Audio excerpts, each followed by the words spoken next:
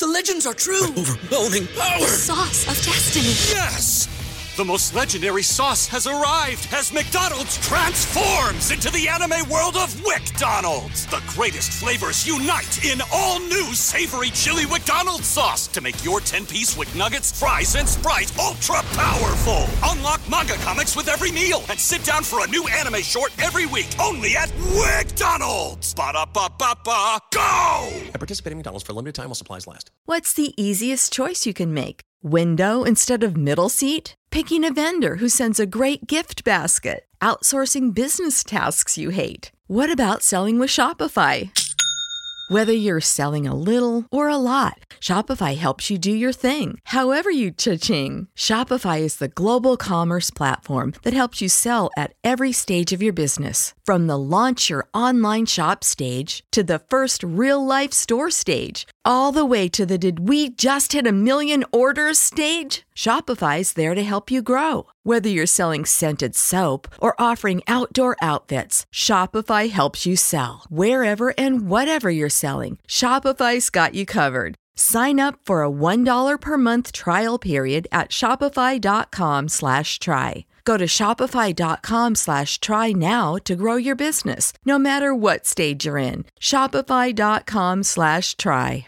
Back to old school with DP and J on 93.7 The Ticket and theticketfm.com.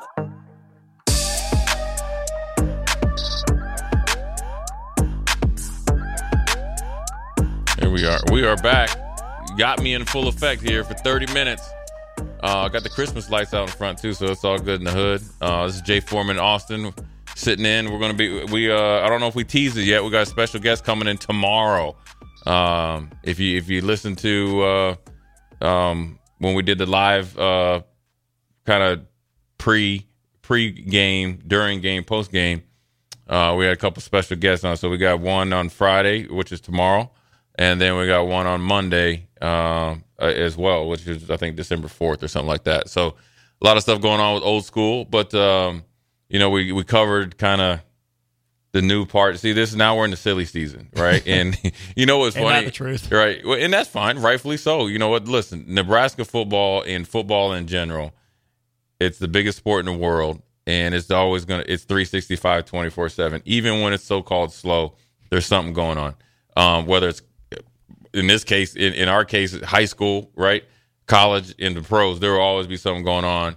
Obviously, Nebraska getting close, to a bowl game. I think we'll do some of our picks tomorrow, and even we'll try to get our special guest to give his picks.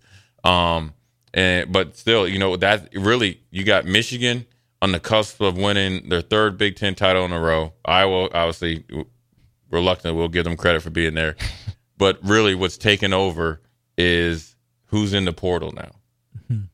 You got Morris from North Carolina State, who was 2 years ago. Nebraska was right down to his final three.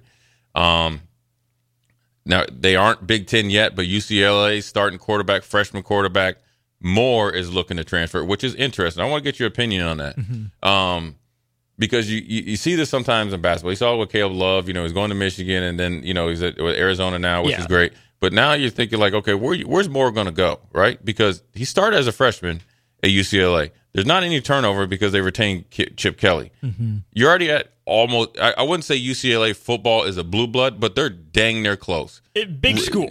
Huge. Power 5, and you're coming in. Your profile goes up exponentially going into the Big Ten. If you want profile, if you want opportunity, if you want all the things that these kids want, you decide to go in the transfer portal, and you're going to a bowl game, and you have a coach that started you as a freshman.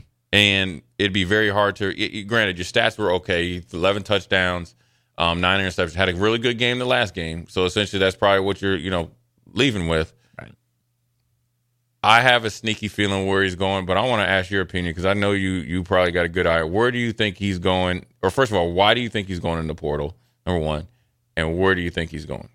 He was up and down as a freshman, which is to be expected. Right. I think the switching back and forth, I don't know if he thinks he deserved the starting job all year or if he wanted that year to develop and was thrown in for whatever reason. I think he's going back in the portal to get closer to home. That's a Michigan kid. He's from Detroit. It wouldn't shock me if he... Okay. The Michigan State thing, I think he's from closer to the East Lansing side of things. Wouldn't shock me if, hey, Jonathan Smith's in on him, got some eyes on him in the Pac-12. I don't know if DJ's following Jonathan Smith to Michigan State or not, but is he the J.J. McCarthy replacement at Michigan? I don't know, but again, blue and yellow, not that the colors have anything to do with anything, but if he has word that Jim Harbaugh's sticking around, not going to the NFL, if he likes Sharon Moore as a coordinator, I think he and J.J. McCarthy can do some similar things. Maybe he's looking to get closer to home for a fresh start. Yeah, I mean, the first thing I thought about is where would he go? First, why would he go in the portal? And maybe, Chip Kelly I always say he's acquired taste. Maybe the season didn't go as he planned. And I think a lot of these freshman players in general, and in particular quarterbacks, come in with unrealistic expectations, right? And, they say they want to go to the pros, but like I keep saying this, I said it yesterday, keep saying it all the time. When I was working in Houston, and I know a ton of people still in the NFL, they never ask about what you did as a freshman. Never. It never goes into the evaluation.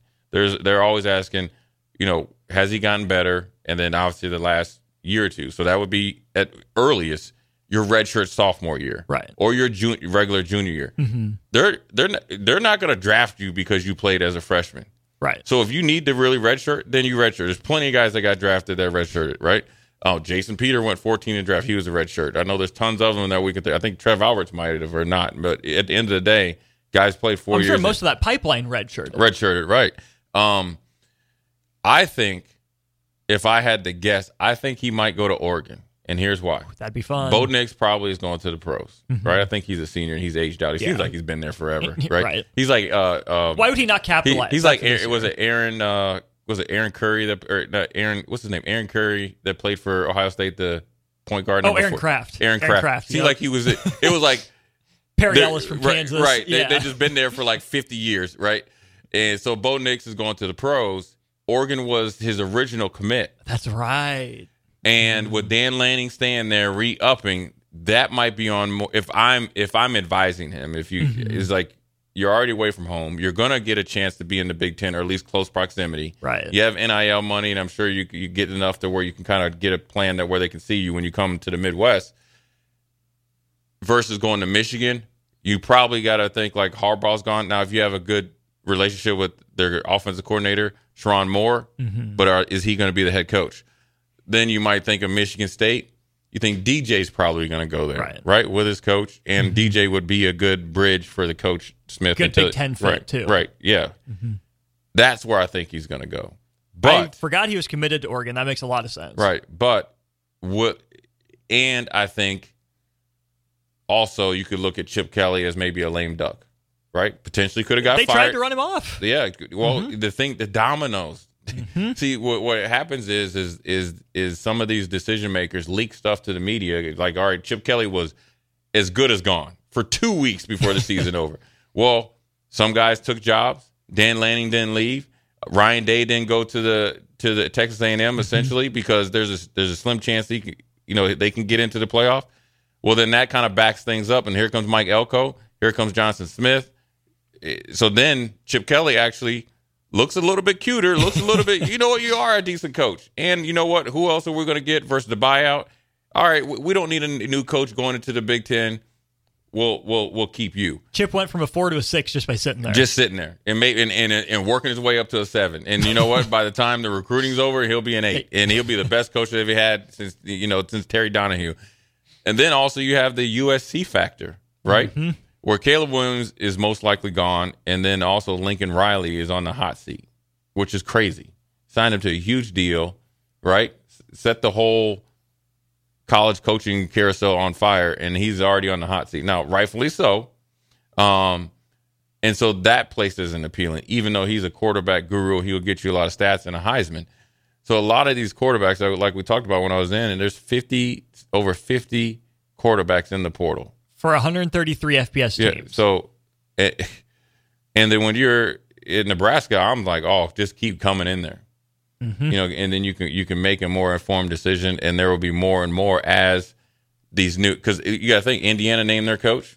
We were calling him on the Big Ten Sigs. You got Sigs in there. they had 18 guys in the portal already. Mm-hmm. Now, granted, you expect him to retain some, but you expect 9 of those guys to stay in if you go 50-50. The portal numbers will start to ramp up here as we get to the weekend because I think the portal opens on Monday, which is the 4th. Definitely.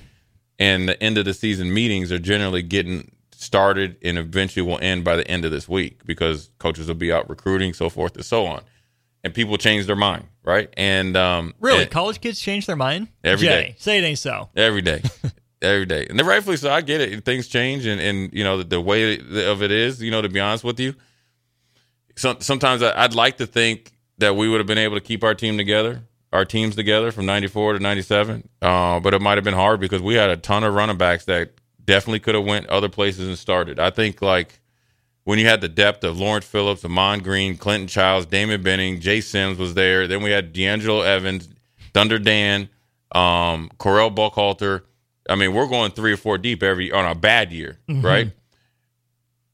I would be hard pressed to see, like, say the year that we had Lawrence Phillips and Amon. Now it'd be up to Amon, right? I got a tremendous amount of respect for Amon Green. If I was another coach, right? If I was Michigan and Nebraska had Amon Green backing up, and now granted, Lawrence was only crossover 1 year. I'm coming in with the bag for you. Mm-hmm. You know what I mean? You'd be dumb not to. At least I asked. Or coming and trying to get any of them. Like, I can't lose with any of you guys. You guys want to start. And so that's where teams are, Matt Rule talked about it. It's not, just kind of like the Addison thing with USC coming to Pittsburgh, buying players. Can't fault players for not taking advantage of the situation, but it's definitely part of the deal of college football, and it's got to be navigated strategically, smartly. It's a full-time job. It's a relationship job. You're going to see, I think, potentially staffs grow in positions of re-recruiting the players.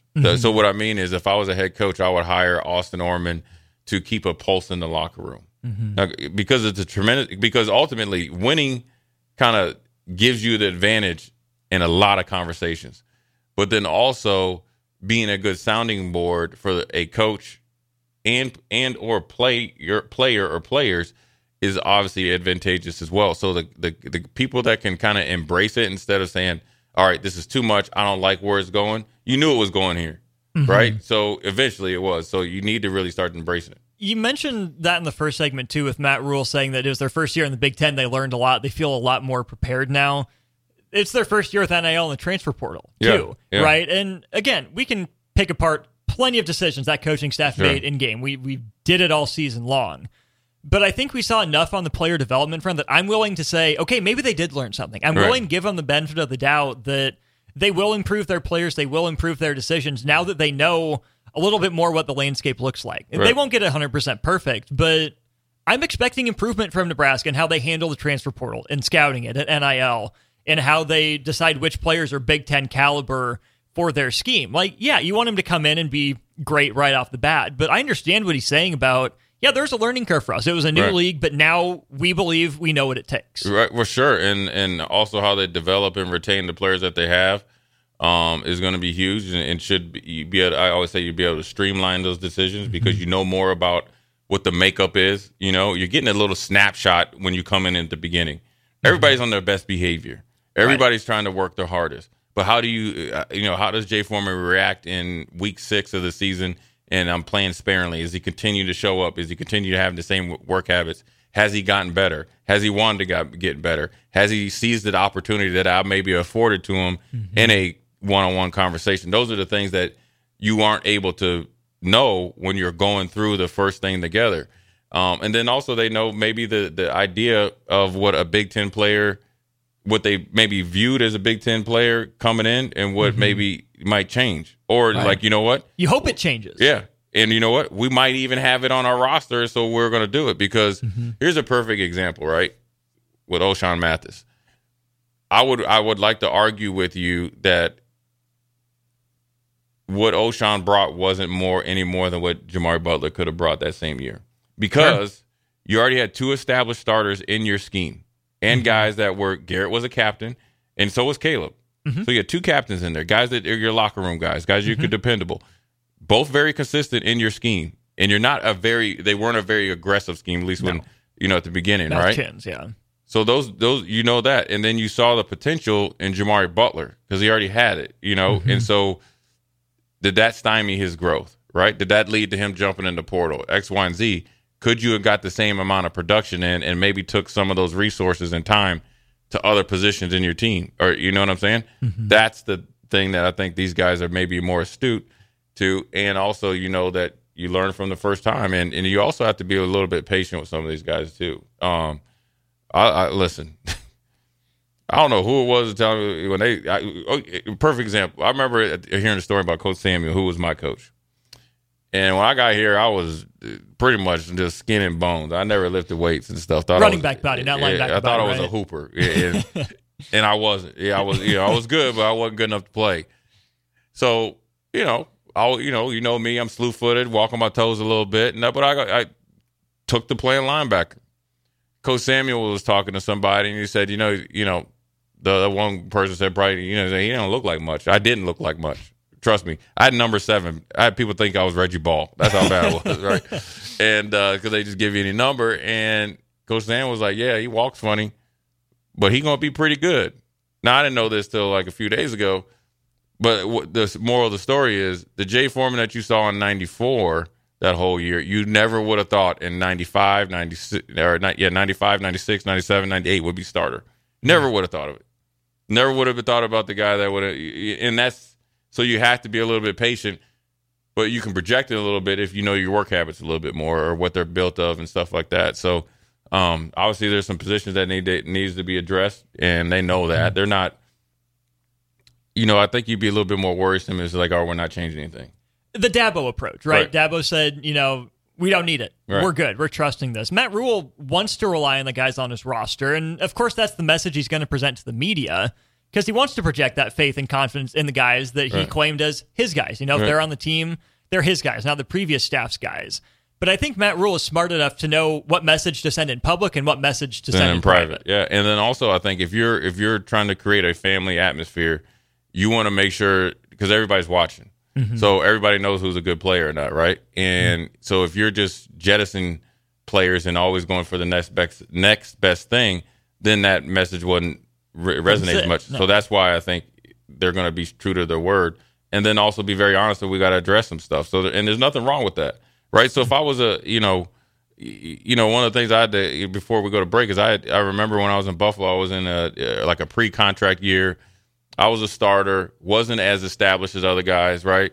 But I'd earned my spot, played well, knew I was the better guy. They brought in a free agent.